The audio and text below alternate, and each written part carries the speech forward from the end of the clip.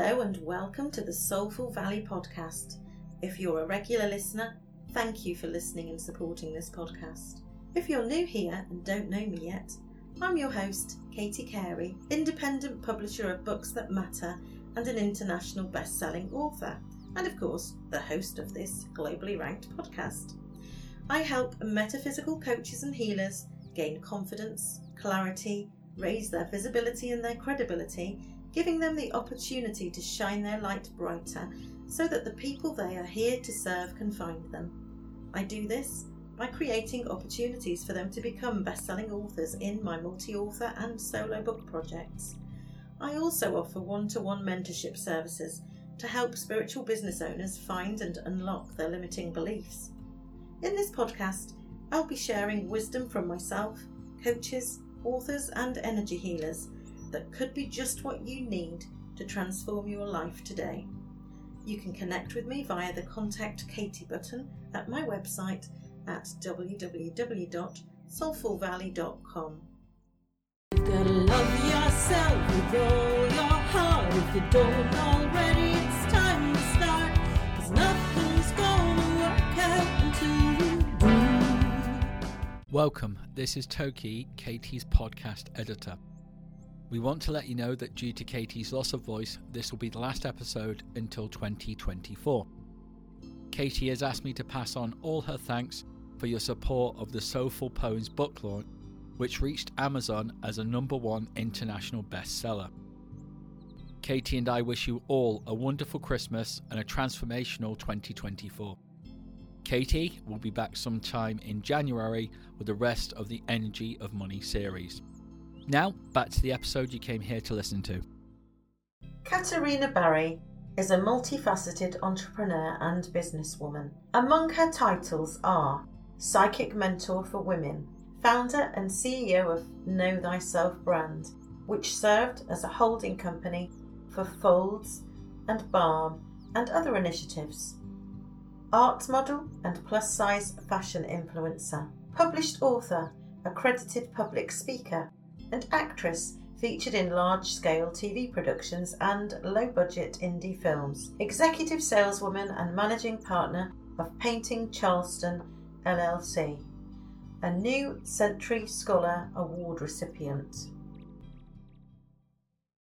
Hello and welcome to the Soulful Valley podcast, Katerina. Hi, how are you guys? Oh, it's great to have you on, Katerina. I've been in one of your experiences, I'll call it, because it was a bit of a wonderful experience. It wasn't anything like, it's not a coaching course, is it? It's just a really beautiful experience.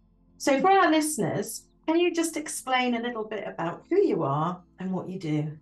Yeah, so hello everyone. My name is Katerina Barrie. I am a professional psychic and I'm a multi-dimensional entrepreneur. I have several businesses that I'm part of. Some are product-oriented, some are more service-oriented. My line of work as a psychic is based around working as in the capacity of a mentor for women. And this is kind of my one-on-one realm, but I also create experiences for people. And one of my signature offerings that is very unique and different is the Folds Money Ritual, or as we're transitioning to just calling it the Folds now.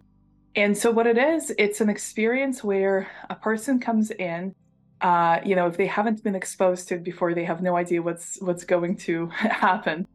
And they are invited to decide what they want to financially contribute. No amount is too small or too high. It is entirely up to the participant. There are some additional ways to participate on the higher scales of investment, but again, it's entirely up to the person joining to decide what they essentially want to pay. And the premise of the whole experience is, as you're going through it, you're watching your contribution multiply and turn into what we call tenfold.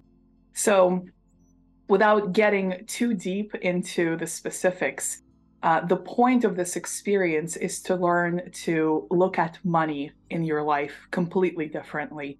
What we've been taught is to count what we make financially from your job, from your business, whatever it is. If you're a business owner, that you end up paying yourself, or whatever your employer pays you in a more traditional job setting.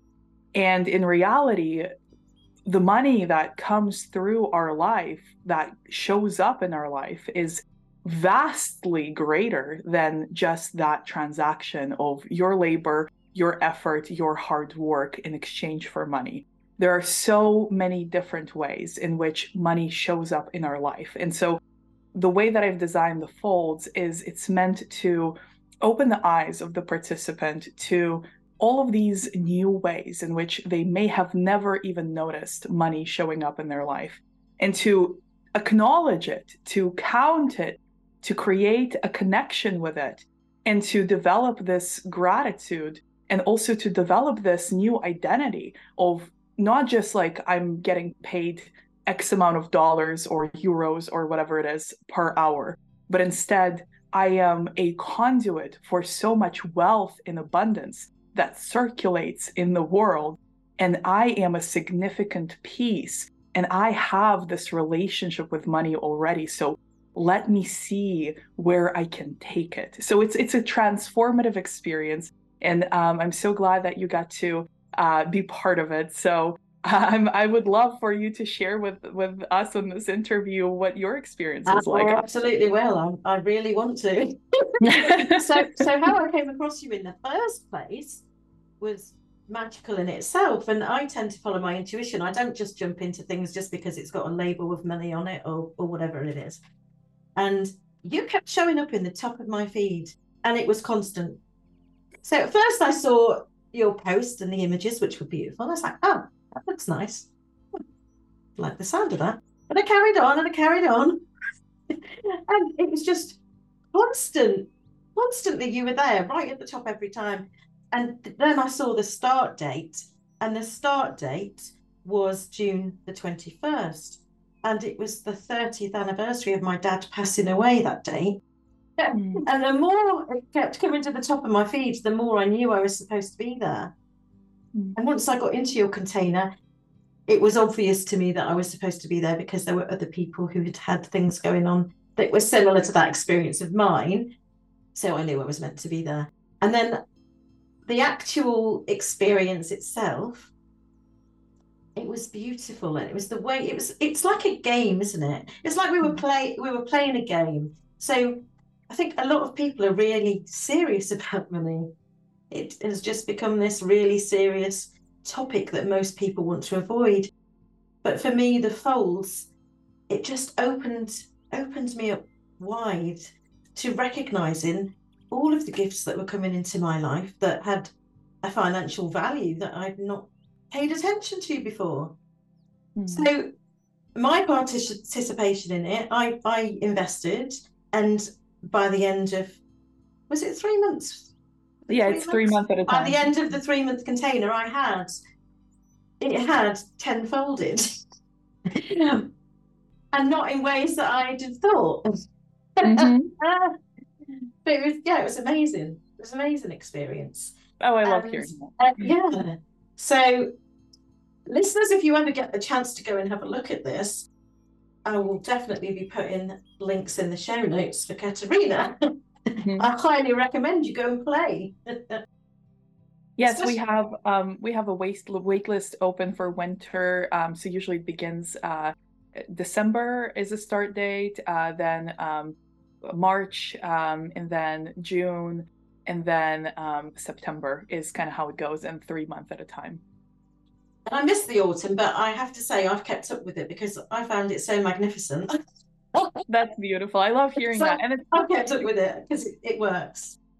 There is something that I want to publish, which is the method of counting all the money that comes into your life, and that's something that I think can be separate from the experience in just the way that you start maybe integrating this new perception of money. Instead of just looking what you make, you're looking at all these other ways in which money is showing up. So I'm looking forward to sharing more of that with the world. And of course, everyone's open to explore the folds. It's a very easy experience to enter on your terms, because again, you decide essentially how much you contribute to be part of it. And it's something that awaits individual exploration, I think is the best way to describe it, because everyone ends up walking away with a personal experience that is just theirs. And at the same time, there is a community aspect to it as well.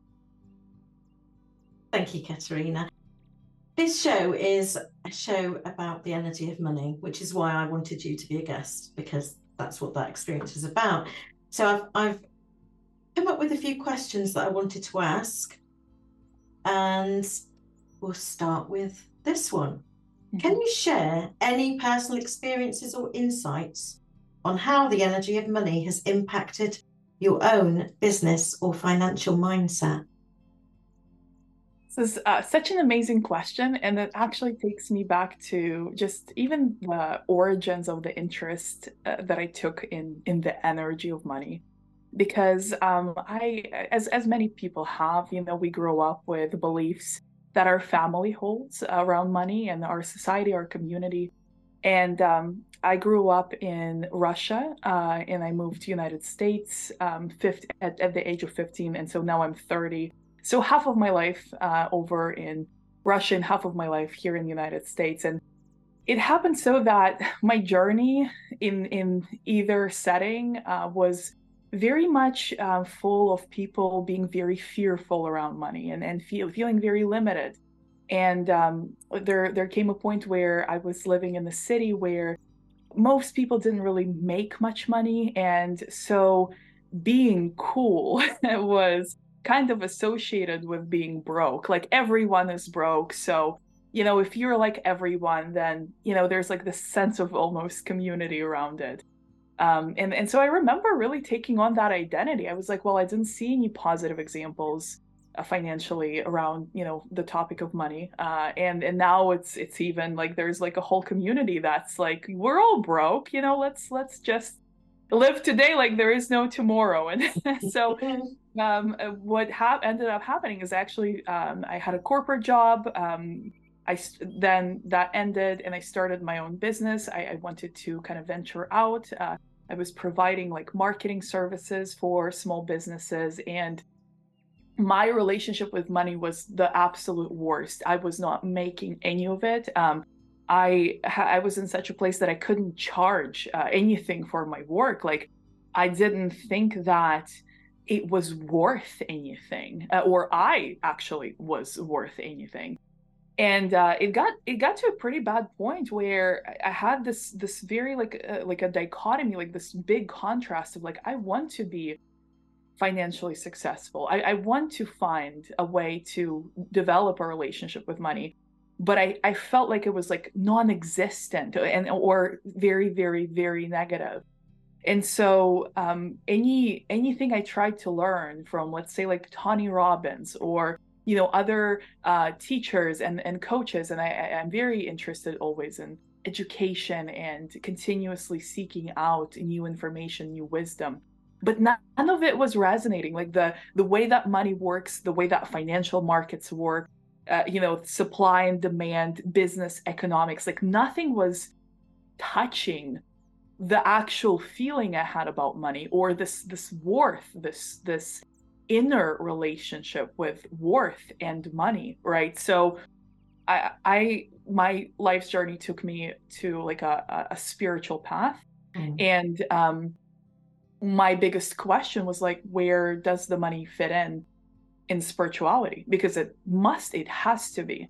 And in studying tarot, I discovered specifically in studying tarot, I discovered that money is actually a spiritual concept.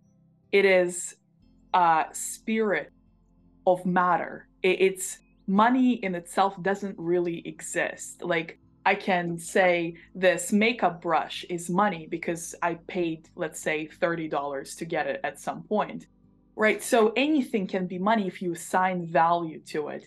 But the fact that you can assign value to something And money represents that notion in itself, like the medium of exchange. That is a spiritual concept.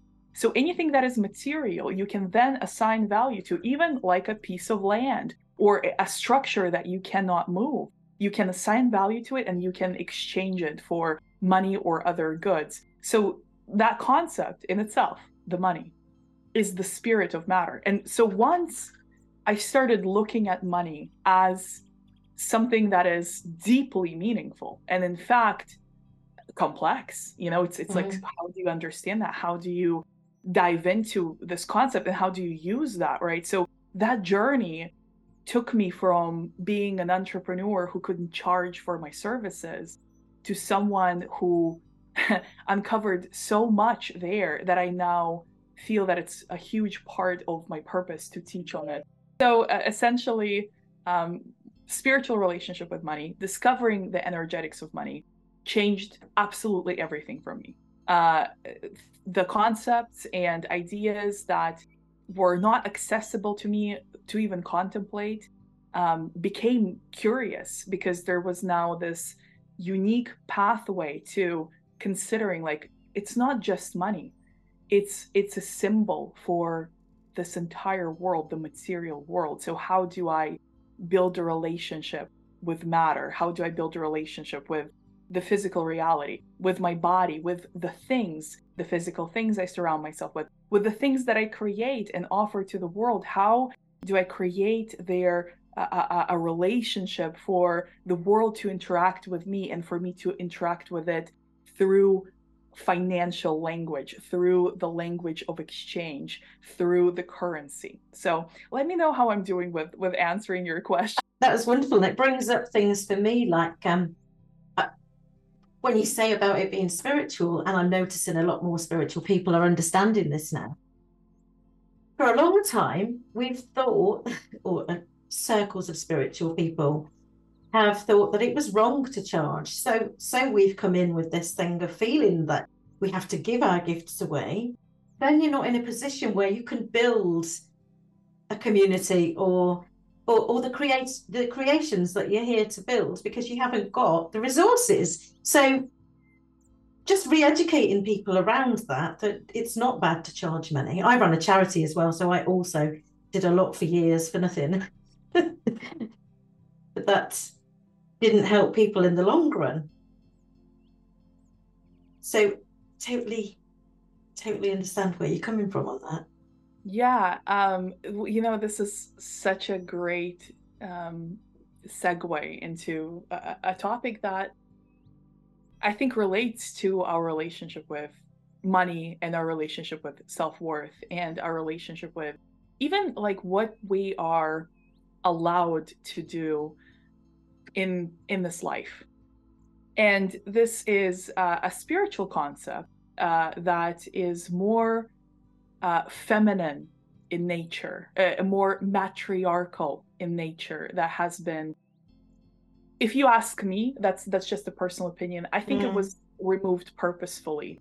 Not like some one big bad masterminding guy, somewhere decided. No, but it's like over time, I think there was a purpose that this kind of eradicating of this philosophy has served. And so what is the philosophy? The philosophy is, in this life, in this body. Because a lot of these teachings, and I'm not going to dive into the different philosophies here, but a lot of the teachings that we get exposed to in organized religion, and even in kind of understanding the moral theories of what's good, what's bad, what's a good character, what's a bad character, right? There's a lot of the idea that this life is not important. This life is for suffering, it's for self-denial, it is for restriction. If you are suffering and if you're limited and if you're having these horrendous hardships in life, you are going to heaven, or you are going to get rewards in somewhere else in some time after you die. And then there is another thing, which is like everything of the body, the pleasure, the the experiences that are physical, the experiences that engage our senses, the sensual, the pleasure filled, that's also all considered to be base level, sinful, not evolved, very degrading. And so with these philosophies going hand in hand, a lot of people have been conditioned to feel ashamed and guilty of even considering doing something with this life, such as accumulating wealth or creating something meaningful in this reality for this life, for people who are living here and now. Because it's like, what's the point? There's another timeline, there's another life, there's something else out there. And so when we kind of turn these teachings around, a lot of times it's the artists, it's the people who have a gift, it's the people who are musicians, or they are creatives, or they are perhaps spiritual advisors, or they just have this unique expression about themselves that makes people feel a certain way or experience something. That's the kind of people that get told, like, just do it for exposure, just do it for experience, just do it because you are gifted. If it's a gift, then you should give it away for free. But it goes back to this thing. It's like, if you have a gift in this life, then the idea is that you are here to use it. And let's even go a step further. If it's divine plan, whatever your beliefs are, if it's part of the divine plan that you should be here in this body and have this life, then it's not a mistake and it's not a punishment. It's like, how can we not see that it's the ultimate gift, that this is what we know, this is what we get to work with, and taking that back and claiming, like, no, this body, this life, I am here and it's me. I am unique. I am different. I am whoever I am. I am an individual. I have this life. I have this body. It's finite. It's not going to last forever. Things change all the time. And so in given all of this, knowing that it's not forever, why don't I create something incredible? Why don't I share my gifts with the world? Why don't I allow other people to benefit from what has been given to me? And why don't I create wealth so that to give my creations a bigger platform, so that they can reach more people, so that I can use my own discernment and effect change that will benefit others? Why can't we trust ourselves that we are perfect vessels to create a different world? And why can't we take that step further and acknowledge that in order for me to create change, I'm going to need resources to do that?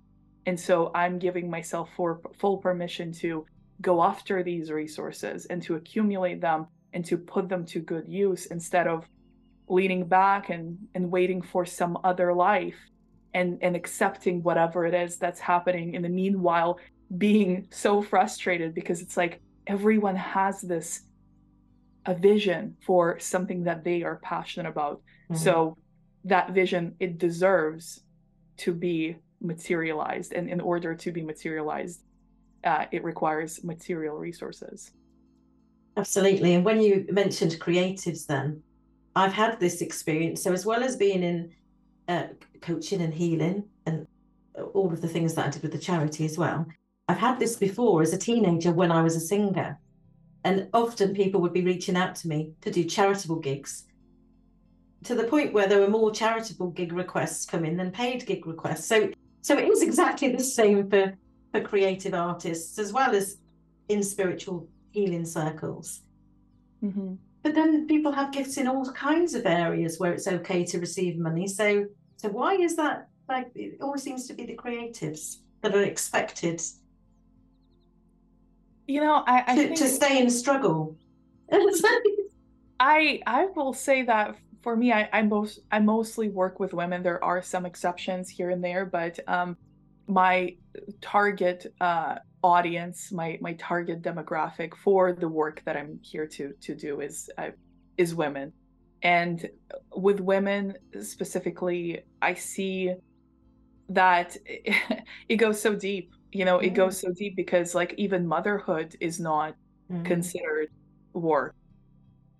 Even that, like, okay, even the basic things that women have been expected to provide for centuries upon centuries, there is this expectation that it's like should just be given, And I find that having worked mostly with women in this realm, it's very difficult for women to monetize aspects of their life that they're easily, far advanced in or skilled in, and can definitely offer and provide a lot of value by teaching people or by, even just sharing these gifts, right, with people. Whatever realm it is in, it's almost the answer is like, but I'm not qualified, but I'm not, a big corporation, but I don't have the training, I don't have the certificate.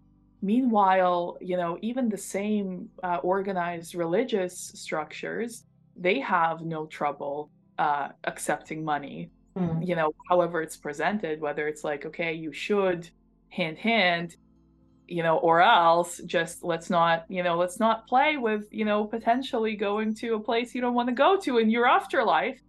You should maybe be, donating 10%, just saying, to be on the safe side, right? So however it's presented, these organized, these machines, because why? Because it's not just one person. There's like organizations, these structures, these machines that operate through levels of our society, such as, organized belief systems, such as big corporations. These existing structures, they have a very systemized way of collecting money. And, there's nothing wrong with that. That's just the way it is. But what's interesting to me is like the person who is the perfect medium of, sharing a skill, a talent. Maybe they're a voice teacher, maybe they cook, maybe they have a cooking show, maybe they're thinking about it, maybe they have a book in them that they want to write, maybe they have a gift, maybe they're just really great at holding space, right? And so all of this, once you start doing it from the goodness of your heart, you realize like, I love this so much, I could be doing this for free. People get used to you doing it for free, but there comes a time where I think this is up to every person, and women, of course, most especially included, where, you for yourself as an individual have to make a decision. You have to essentially say like, yes, I love this so much. It is a gift of mine. I love it so much. I could do it for free, and I have, and people clearly seem to value it. Now I'm going to value it. Now I'm no longer looking for that validation. I'm going to value it because I know I have this gift, and I'm going to value it so much that I'm going to charge for it.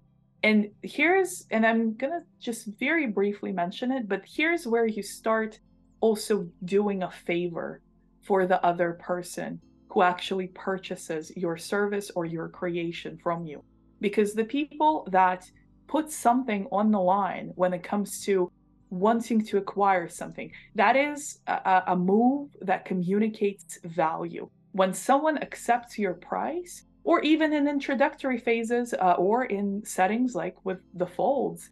Personally, for folds, I prefer that the person decides the amount they contribute, because it's an important power move there. You can say, pay what you want, or you can say, here's the price. When the person either accepts your price or puts a value on it themselves and say, okay, I'll pay this much, and you accept, this is a protected relationship. And what I mean by protected, I'm not talking about the legalities. I'm talking about energetically protected, because the value is clearly communicated on both ends. You're saying, I value myself, I value this gift, service, whatever it is, this creation. So it is exchangeable for another value, which would be money. The other person buying it from you says, I accept that it's valuable. It's valuable for me. I'm willing to part with my resource of money in order to acquire this thing that I value. I value it more than the money I'm willing to give for it. So it makes sense, right? The protection comes from both parties consenting that whatever it is that they're engaging in is valuable. And when we discredit our own work and we continue doing it for free, even though it doesn't feel good anymore, this is a concept that took me a long time to learn. We're paying for it twice, because the first time you're paying for it is when you're doing it for free. The second time you're paying for it is when you have finished doing it for free and you have that feeling of like, but what about me? And there's nothing. And the energy of resentment, that you set in. Katerina, can you share any tips or advice for individuals who are looking to shift their relationship with money and integrate spirituality into their financial journey? Yeah, I would say one of the most important steps here is to create some space between what you are considering money to be money, right? So if you're used to looking at your bank account and, and it's every time you look, you have this sinking feeling. Or, there's maybe a situation where, you're overworking and you're getting paid a certain amount of work. And, every time you're like, maybe something will change, but it continues to be the same situation. So you have this charged relationship with money already. Is usually when we're like, okay, how do I freaking change this? Because it's killing me. So what you need to do is you need to step away from just thinking that is money. Okay, that's money.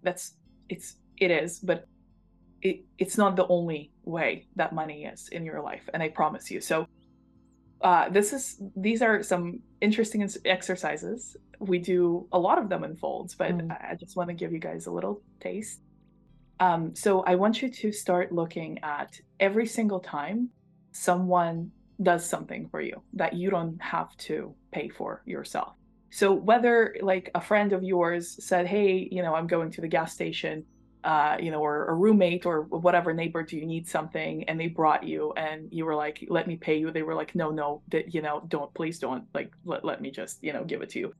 Or maybe a colleague bought you coffee. Or maybe someone in front of the line of, drive-through paid for your meal, or you went to a grocery store and you got a discount, right? So anytime you receive something that you would expect to pay for, but you didn't have to, and maybe you weren't even expecting the thing, it's like a surprise, a little gift. Maybe it doesn't need to cost much, but start seeing that as like money is making its way into your life.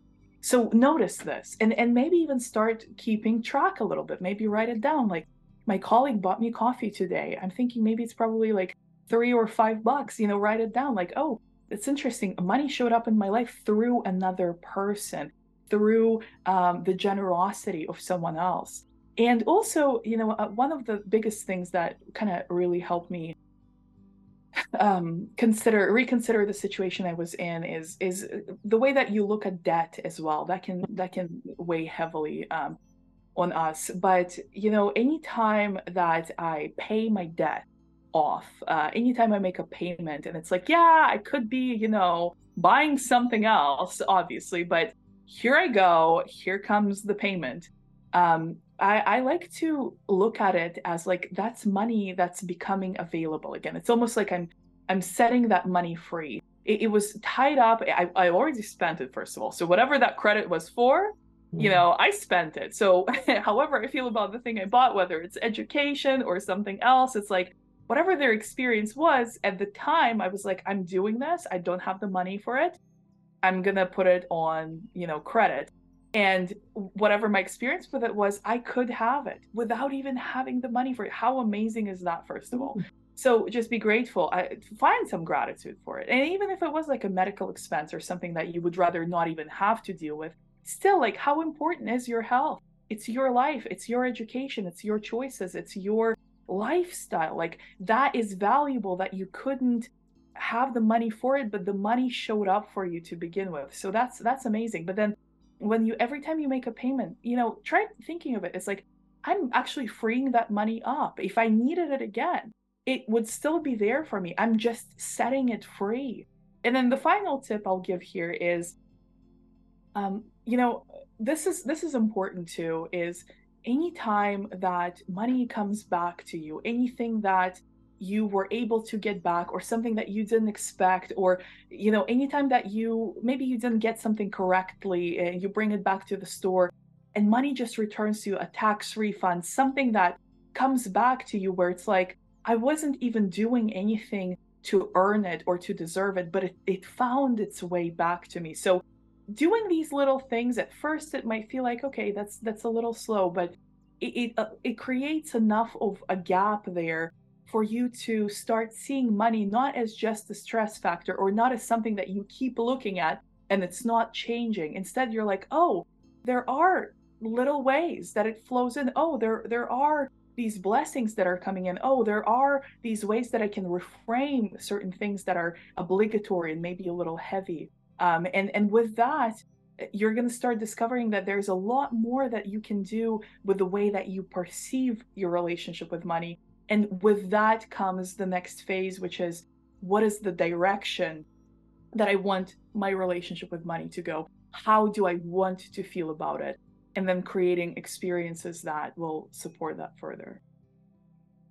Beautiful. Thank you for that answer.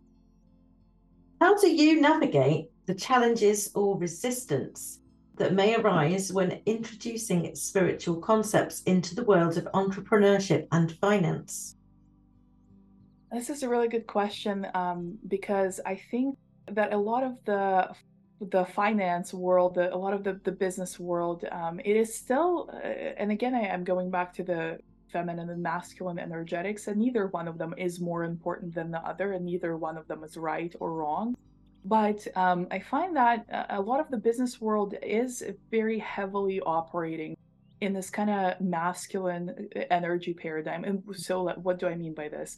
I would mean it would mean to me that it's an organized kind of approach, hierarchical. So there is this top-down, structure usually where someone's at the top, and there are people, kind of like a pyramid going down levels, and there's a lot of systemization with now AI as well. There's a lot that is being automated, and that's fine. Again, there's nothing wrong with that, but this very rational, this scaled, this highly systemized approach, it allows very little room for continued innovation and creativity. And this is why a lot of businesses and establishments that are more traditionally organized nowadays, we see them, inviting speakers and inviting experts and inviting, meditation gurus for the break between the meetings. And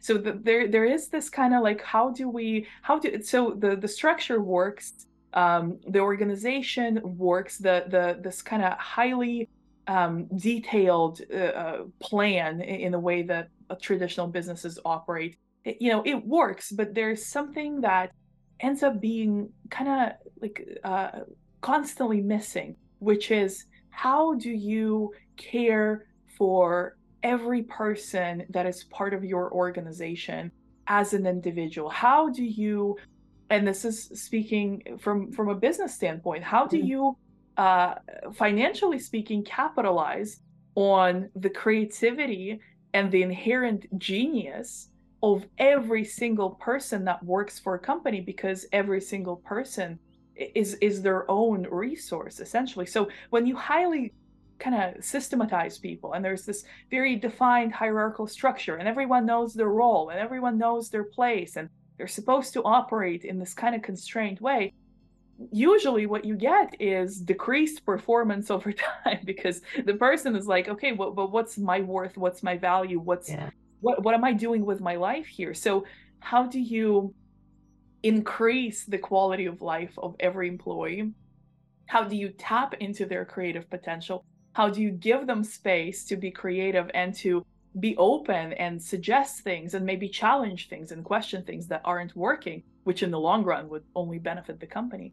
So I'm kind of going backwards in response to your question, is the pushback is obvious. It's like, who are you? Who do you think you are? What are you talking about? This is all, woo stuff. Like, who cares?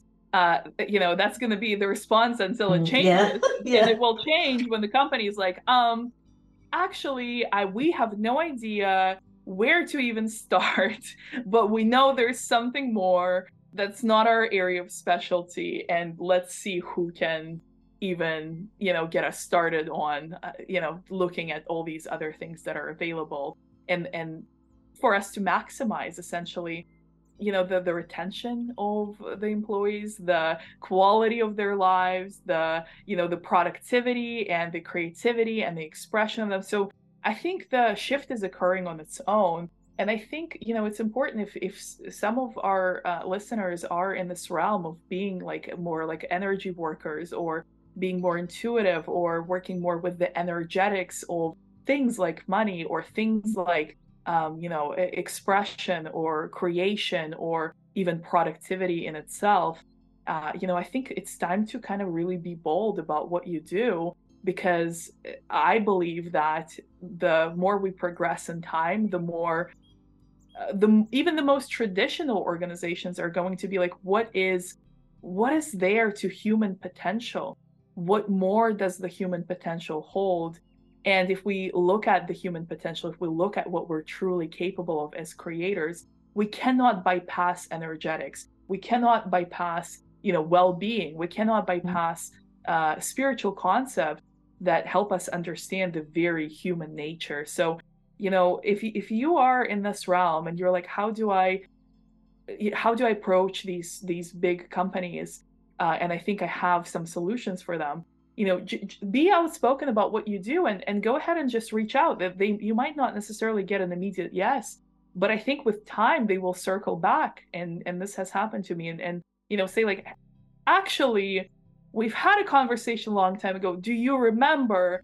And also, actually, now, there's something that maybe you're the fit for. So don't be afraid to initiate these conversations, and don't be afraid of rejection, because it's only part of the progress of a sales relationship. It's getting rejected is only a step in a sales relationship. It's not necessarily the end. It can be, but it doesn't have to be. Wow, what an answer. I didn't expect you to go there. I didn't expect myself to go there either, to be quite honest. I'm glad you did, because how many places are there where people are so silenced, or they feel like they can't express who they really are and what they really believe and what they could bring to the table? And this has happened to me in a job where I was working with someone that we just both were no good at communicating with each other at all, until one day this person told me that they were going to have a psychic reading. Like, well, whoa, we're on the same wavelengths. That's beautiful. I love that. But how many people are fascinated with the spiritual world, but are scared to talk about it because they're worried about what people might think about?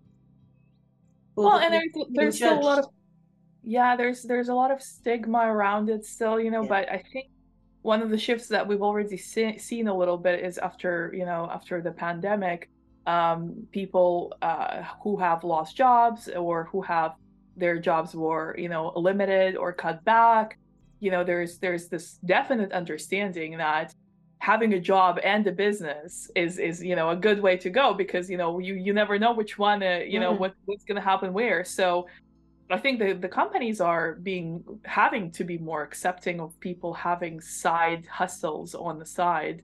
And with that being said, there's still definitely more room for this kind of freedom of, wherever you work, being able to say, what you believe, what you're interested in, what you do. Still, there's some censorship, but I think with time, there's just going to be more freedom, because it's like, yeah, I work here, but I also have a life, and also, you never know what's going to happen. So, I have things in place, and I think the workplaces have to be accepting of it, if they want happy employees. What a wonderful place it'll be when we have a world like that. Well, and we are co-creating it, so we may not We are. get to enjoy it, but we from the other world, which is apparently so much better. Yeah. I don't really know about that, but no, but from that higher place, we'll say, hey, we helped build this. So, Yeah. a little bit of Halloween horror as humor. Oh, I love that we're doing this on Halloween as well. On Halloween, yes. Perfect. What are your hopes or visions for the future of spiritual entrepreneurship and the energy of money in the collective consciousness? I think that the energy of money is so powerful. It's really meant to be a birthright for humanity to freely have access to it, to use it for creation, to use it for building a better world, to use it for research and development and expansion and art and advancement of our civilization. The money is innocent. This is what I truly believe. Money is innocent. It is a frequency similar to a frequency of a soul. It's neither bad nor good. It has no character of its own. It has no qualities of a human being by any means. It is simply like electricity. It is like air. It's something that exists, but it's only something that exists in our consciousness. And this is why it's so mind-boggling to me that such huge proportions of humanity have no access to resources and to financial resources and no real way of understanding or building wealth, and not even an entry point, to start on that journey. And even if they do come about some entry point, it's like the conditioning and what they know about money is so counter intuitive to the nature of it that they may end up in a worse place. It's wild to me. So how would I see that change? It's hard to imagine how this could be like changed very quickly. But for me, I think going to the origin of where money comes from, and even like we can do this individually and hopefully as a collective as well. But going back to the origin of, we exchanged things for things. We exchanged goods for services. We exchanged salt for animal hide. We exchanged things that we had for things that we wanted, and that was available to absolutely every human, because that's you didn't have to think about whether it's available or not. It's just what you do. You see someone have something that you need, and you might have something that they need, and it's like it makes sense. But that's a very human creation. That's a human concept. So money, this frequency, only humans can see it. Only us can operate, and animals don't have any use for it. Plants don't have any use for it. Only we can exchange with each other on a conscious level of like, you have something I value and I have something you value, and we have a deal. So when we get back to this base understanding that there's no such thing as a person, a human being who doesn't deserve money, who isn't worthy of money, who isn't worthy of being paid, who is meant to be poor, who is, in some way cursed when it comes to money. It is simply impossible. It is a concept that only humans hold, and no human is excluded from it. So even just having that so deeply anchored in, and reiterating that every time something comes up, like, oh, I don't deserve to be paid for this, or, oh, money, I don't have a good thing with money because my family and so and this happened and that happened. It's like every time these stories come up, it's like, no, this is a very simple, innocent human concept, and I am human, so that means I cannot be excluded from this. It's simply the exchange. And then going to see money as something more than just, I think one of the biggest anchors we have is like, I have to work hard, and I have to suffer, I have to struggle in order to be paid something. But it's like, but you have so much value and so much worth. So if you accept that you're valuable and worthy, and you look at yourself through that perspective, what is something that you truly value about yourself, that you value so much that you love it, you love doing it, you want to do this in this world, it makes you happy, it pleases you, it makes you feel proud. What if that was the source of receiving value that matches just how much value you can give to the world? And so a lot more people, my vision is a lot more people, as many people as possible, seeing themselves as valuable and worthy enough to exchange what their most valuable gifts are for the most value with the world. And I think just that alone would be a completely different humanity if that was the case. It's a different world. So, but no matter how long it takes, I'm willing to hold space for this vision and take the steps that are needed to help bring this paradigm about. How do you maintain a sense of detachment and non-attachment to financial outcomes while still actively working towards financial growth and success? This is maybe the hardest question of them all, because this came through for me recently. It's a very auspicious, how our interview aligned with this kind of realization that I was getting. And the realization was that there are two ways to go about manifesting things. One of the ways is control. It's possible. It's not easy, because it's like when you want to do something and you look out, you were gonna go and have a photo shoot today, and it's raining outside, it's storming, there's a hurricane. Your photographer's like, hey, can we reschedule? This is like something crazy is going on, and you realize your dress is stuck in transit. You were going to have it by today, but you don't. So just a hypothetical situation where everything goes wrong. And you can, through your sheer will, say, screw it, I'm having my photo shoot.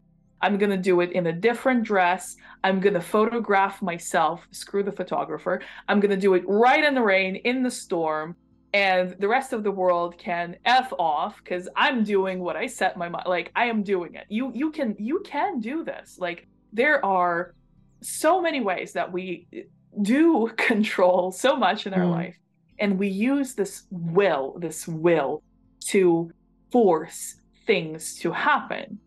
But the problem with that is that while you're standing in the middle of the storm, photographing yourself in a completely different outfit, you might just get this feeling like, that's not why I was doing this, though. Like, I wanted to feel a certain way. There's a reason I picked out the dress. There's a reason I picked out that photographer and the spot and the weather. Like, I was supposed to feel this way. And yes, now I made it still happen, but the feeling isn't there. So we always have a choice to, okay, doesn't matter what's going on, whether the timing is right or not, I am doing it, and do things through this sheer force. The only downside is a lot of times we wonder, like, why am I even doing this? Like, this isn't how I thought I would feel. And this is a lot of times what happens with force. Now, there's a different pathway. There's a pathway of, I'm going to trust. And I'm going to let go of my expectation of how exactly and when exactly it's going to happen. And the hardest part of this option is, the more you want it, the more you have to let it go. Because the more intensely you want the thing, the more there is the sense of urgency. But like, could I maybe just force things just like right now? Because like, I really want it to happen. Like, could I just kind of manipulate things around it just to make sure that it happens? There's this temptation to like, how do I control? But if you're going about the second route, which is surrender the control, let it happen in the most beautiful way, let go of the expectation, let it happen when it happens. The benefit is that usually it feels even more amazing than you even imagined. It's like, that's the prize, is like, this is even better than I could even have thought. And yes, now in hindsight that it's all happening, it makes sense why it didn't happen on Tuesday or Wednesday or Thursday or even Sunday. And it's happening right now on Monday, and like, it could not have been better, and now I get why, right? So in hindsight, you get this like, oh, it all makes sense. But in the process, the hardest piece is the more you want it, the more you have to let it go. Because it's like, no, but I want it so bad. I want to make sure it happens. No, let it go. And so that dance can be difficult. But so can be the dance that is the sheer force of like how much you have to overcome to still make something happen that's clearly not happening. There might be a little disappointment, but we do have great will, and we can affect reality on that level to a degree, of course. But we do have the capacity to make things happen. But do you want to make things happen? Or do you want it to happen in a way that it's even better than you imagined? For me, the outcome that I desire is definitely the second option. I always want that feeling of like, this is even better than I thought. But it requires such tremendous deal of trust, and it's difficult. And in choosing this pathway of surrendering the detachment and letting things come to me, there is self-discipline that you develop, because you have to keep your ego in check, and you have to say, yes, I could force things now, but I'm not going to, because I am actually choosing a higher timeline. I'm choosing something that is coming to me in a way that is not just about me and my ego and my sense of urgency, but it's coming to me in divine timing, in the way that is best for me. I trust that the universe has my best interests in mind. So this does require, I think, some spiritual discipline, and it can be developed over time. But for our listeners, I would say if you're facing you have a manifestation in mind, and there's something you really want to either experience or create, and you have a choice of like really doubling down on like making it happen for yourself, no matter what, at a specific date and time. Or you have a choice of like, you know what, I'm just going to let it go. I'm going to keep connected with it. I'm going to keep desiring it, but I'm not going to force it or control it. I am going to be anticipating its arrival to me in the perfect divine timing. Try that option. You can always go back to pushing and forcing. Try the other one and see what happens, because you might actually be kind of blown away by how much this greater awareness, this greater consciousness that we are all connected to, how much it wants you to feel supported, because we all are. Absolutely. And I loved that, because the last book that we just launched, my chapter was called I Surrender, because that was Oh, I love that. that was where I needed to come to. Oh, that's beautiful. Things like book collaborations as well. You've got people coming from all over the world with different levels of expectations. And with a book called Co-Creating with the Divine, it was literally going with the flow. So we really had to lean back into how the book unfolded, and the people coming in and their chapters unfolded. And the process it took well over a year. Normally, in a book collaboration, people are pushing them out in a couple of months just as a quick marketing tool, but this was different. Oh, that's beautiful. I love that. Yeah, it's awesome. A final question that I have for you, Katerina. Can you share any stories or examples of how your spiritual practices have directly influenced your financial decision-making process? Yeah, so this goes back to the folds and essentially the process that I teach there, which is tracking all the ways in which money comes into your life. I decided that first of all, I created this whole experience for myself. I wasn't planning on sharing it with anyone else. I do a lot of ritual work. I would identify as a witch. So my spiritual practice, it's not really restricted by any specific belief system. And I pursue various spiritual concepts and knowledge as an esoteric scholar. So there's a lot of freedom, there's a lot of trial, there's a lot of experimentation. And ritual work is a very direct way of communicating with the divine. Essentially, it's very intimate, it's very personal. Whoever practices ritual work, a great deal of it has to come from your own association, your own ideas, your own understanding of the meaning of things and the symbolism of certain things. It's all very personal. And so in practicing ritual work, I discovered that it's a great way to kind of create this sort of a container that holds space for whatever it is that you're working on. Maybe it's, connecting deeper to yourself, self-love, or maybe it's your practice of, currently I'm holding a completion ritual for myself. So I have a lot of things that are incomplete. When there's this feeling of like I'm overwhelmed, I don't want to complete them because there's this attachment, like, but what about this thing? And when it ends, I don't want it to end. So there's a lot of this kind of tender energy. So I realized, this is a perfect setting for a ritual. So I'm having this space that is just basically holding space for myself. Like I'm taking these few days to complete things. And I'm probably going to feel vulnerable. I'm probably going to want to stop and get distracted and do something else. But every time I see this little ritual setup that I have and the candle burning and everything, I'm like, no, this is a special time right now. I'm completing things. So it's essentially something that a practice that brings you back to your intention and amplifies your intention, because you're not just doing it alone.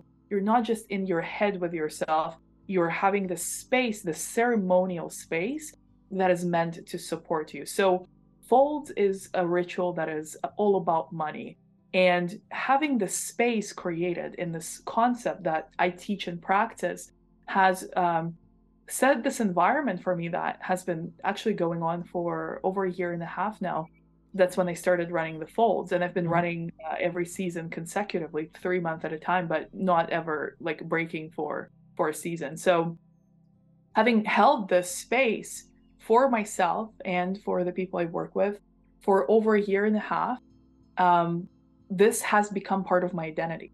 My relationship with money is no longer something I think about. I don't have to remind myself to track all the ways in which money is showing up in my life. I do this as a default setting, like brushing my teeth or not forgetting to eat, right? It's like I can't forget that. It's part of my identity. And so making my relationship with money and then paying attention to it part of my identity through ritual work, because there's constantly a space that's held for it, constantly something reminds me of it. I have realized that my standard of living has completely changed. Can I say that I am tremendously richer in terms of the financial assets that I currently hold in that year and a half? Not really, no. But can I say that everything about my life, my spending, the things that I buy, and even the way that I treat them, the way that I feel about them, can I say that all of that has changed forever? 100%. It's even as simple as taking things for granted, which, is very natural for us humans. We get something we really want, we really wanted it, we really cared about it when we wanted it. But when we got it, all of a sudden it's like, well, we have it now. What's the next thing that I want? Yeah, chase the next thing. Right. So, valuing things that you have, that's such a powerful practice. It only attracts more things that you will value. And so even the way that I walk out of my apartment and approach my car, and I always dreamed of driving a car like this. It's not the most expensive, it's not the newest one on the market, but it's perfect for me. So whereas I would have hopped on and just gone on my way running errands, now every time I would just stop and admire it, and I stand there and I'm like, I am driving this car. I've had it for over a year, it has a few little dents on it that could use some fixing, but it's like I'm standing there and I'm going like, I get to drive the car of my dreams. Meanwhile, it's like a normal Tuesday, and I'm going somewhere to run. Like none of it. This is the biggest thing that I will share here. The world will not stop to give you this epic moment of like, ta-da, you have figured it out. It's like, or you have achieved your dream. This is your special moment, and everyone's like, that doesn't happen. But that doesn't mean that you don't get to create that for yourself. So celebrating the things that you already have and reminding yourself to value the things that you wanted for so long and you already have now, and even just tracking all the ways in which you are blessed constantly, all the ways in which money shows up in your life. It helps you perceive the relationship differently. And so what I will say, one of the biggest changes has been becoming a truly wealthy woman. The way that I so identify with myself is I am infinitely abundant, I am wealthy, and I'm rich. And what that is expressed in is just how rich I feel with every blessing that is already part of my life, and just how grateful and excited I feel with the ones that are coming, the trust that they are coming, the knowing that they are, the constantly seeking and finding evidence that supports that, is a radical difference from the girl I used to be, feeling guilty, ashamed, and completely unworthy of asking a business owner to pay $100 for an online ad. This is like such a world of difference. So, for me, the ritual, just to kind of summarize the ritual work, the spiritual work, the energy work, it actually has the capacity to change our self-identity, our perception of reality, much more effectively than just a concept or reading a book or just hearing an idea, because we're working with subconscious when it comes to energy, when it comes to rituals. We're working with the realm of dreams, the symbols, the beliefs, the things that we attach meaning to. And so when we're able to change the meanings, when we're able to change our beliefs, when we're able to change even our self-concept, our life, our physical material life reflects that back to us. So you do wake up in almost like a different world that was your world before, except maybe you couldn't see it. And that alone can be life-changing. I've got tears rolling down my face listening to that, because for me as well, it is all about how you feel, isn't it? It's all about the wealth within and the deservability.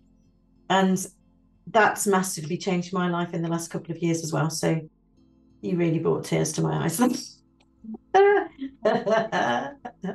From somebody who I had a torturous relationship with money, because as a child, I grew up in a household where there was physical violence and it was always over money. So it's taken me over 5 decades to get over that and to change, even though I changed it consciously with all of the money mindset and did a conscious work around it for the last 4 years. It's only been probably the last year where internally there's been a shift, a big shift. And I loved your money folds. That made it just so joyful. I'm so happy to see that. It's interesting. I think that however things take so long, for me, things take such a long time. Sometimes certain things take no time, certain things take forever, and sometimes it's like I know this thing, I got this skill. It's taken me forever. Now I know it. Now there's like a whole another skill that I would need to even use that skill. There's just, the journey seems to be so long, but over time, every single thing that we learn supports all the other things. So, I've kind of trained myself to look at it that I really don't care how long anything will take. What I care about is how much fun I'm having while it's all happening. Yes. Katerina, is there anything else you'd like to share that we haven't already spoken about today?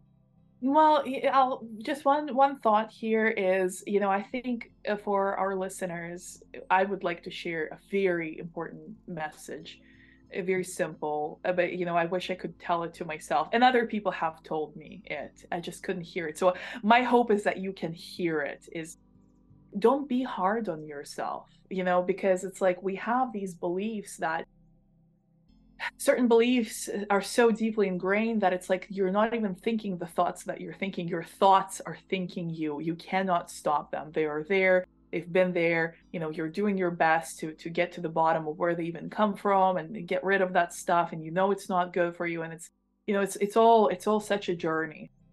And what we often end up doing is we make it harder on ourselves, but by actually also beating ourselves up in the process. Like this should be faster. This should have happened yesterday. I shouldn't have done this and this. And so, and that creates a toxic relationship with yourself. And I know that from firsthand experience, that's not a good environment. That doesn't help you make the progress that you desire to make, because it only discourages you. It's like you're trying to change and you're also beating yourself up for not changing fast enough. It's very discouraging. So if you are in a spot where you're changing, you're doing things, you're learning things, you're figuring it out the best you can, and it just doesn't feel like the progress is happening as quickly as you would like for it to happen, if you can just hear this, is be easier on yourself. Give yourself a break. If you can give yourself some unconditional love, if you can just accept where you are and at the same time put so much faith and trust and will into, I accept where I am and I'm also going places and changing and evolving at the same time. If you can give that space to yourself and you can just say, okay, enough with self-scrutiny. I'm doing the best I can. Change is happening, even if it doesn't seem like it right now. I got this. If you can do this for yourself, and if you can experience relief, this is the greatest progress. Thank you so much. Katerina, where can our listeners find you? So I will share a couple links with you, but our listeners can simply put my name in the search bar on Facebook or on Instagram. I'm mostly on Facebook. This is kind of my leading platform at the moment. This is where I share a lot of my reflections, and this is where I also talk about the folds every time that a new season arises. So feel free to follow me or send me a friend request. I'm working on a couple of other portals at the moment, but still to this day, this remains the best way to stay connected with me. Thank you so much. Bye for now. Thank you so much for having me. I really enjoyed it. So ask yourself, is this for me? Give yourself some boundaries. Learn to trust your intuition now. Thanks for listening to the Soulful Valley podcast. I trust that you will have heard something today that you were ready to hear, and that it's made you feel a little lighter, more aligned and connected with your soul's purpose, and you have been reminded of who you really are and the true nature of the power that you hold within you. My aim for this podcast is to bring love, light, wisdom, raise consciousness and ease suffering. If you've enjoyed the show, go back and listen to some of the back catalogue of previous episodes. Subscribe, follow, rate and review so that you're notified when new episodes drop in, and share this podcast with anyone that you think it may help to listen to. You can connect with me at soulfulvalley.com, and if you scroll to the bottom of the website, there are links to my social media platforms.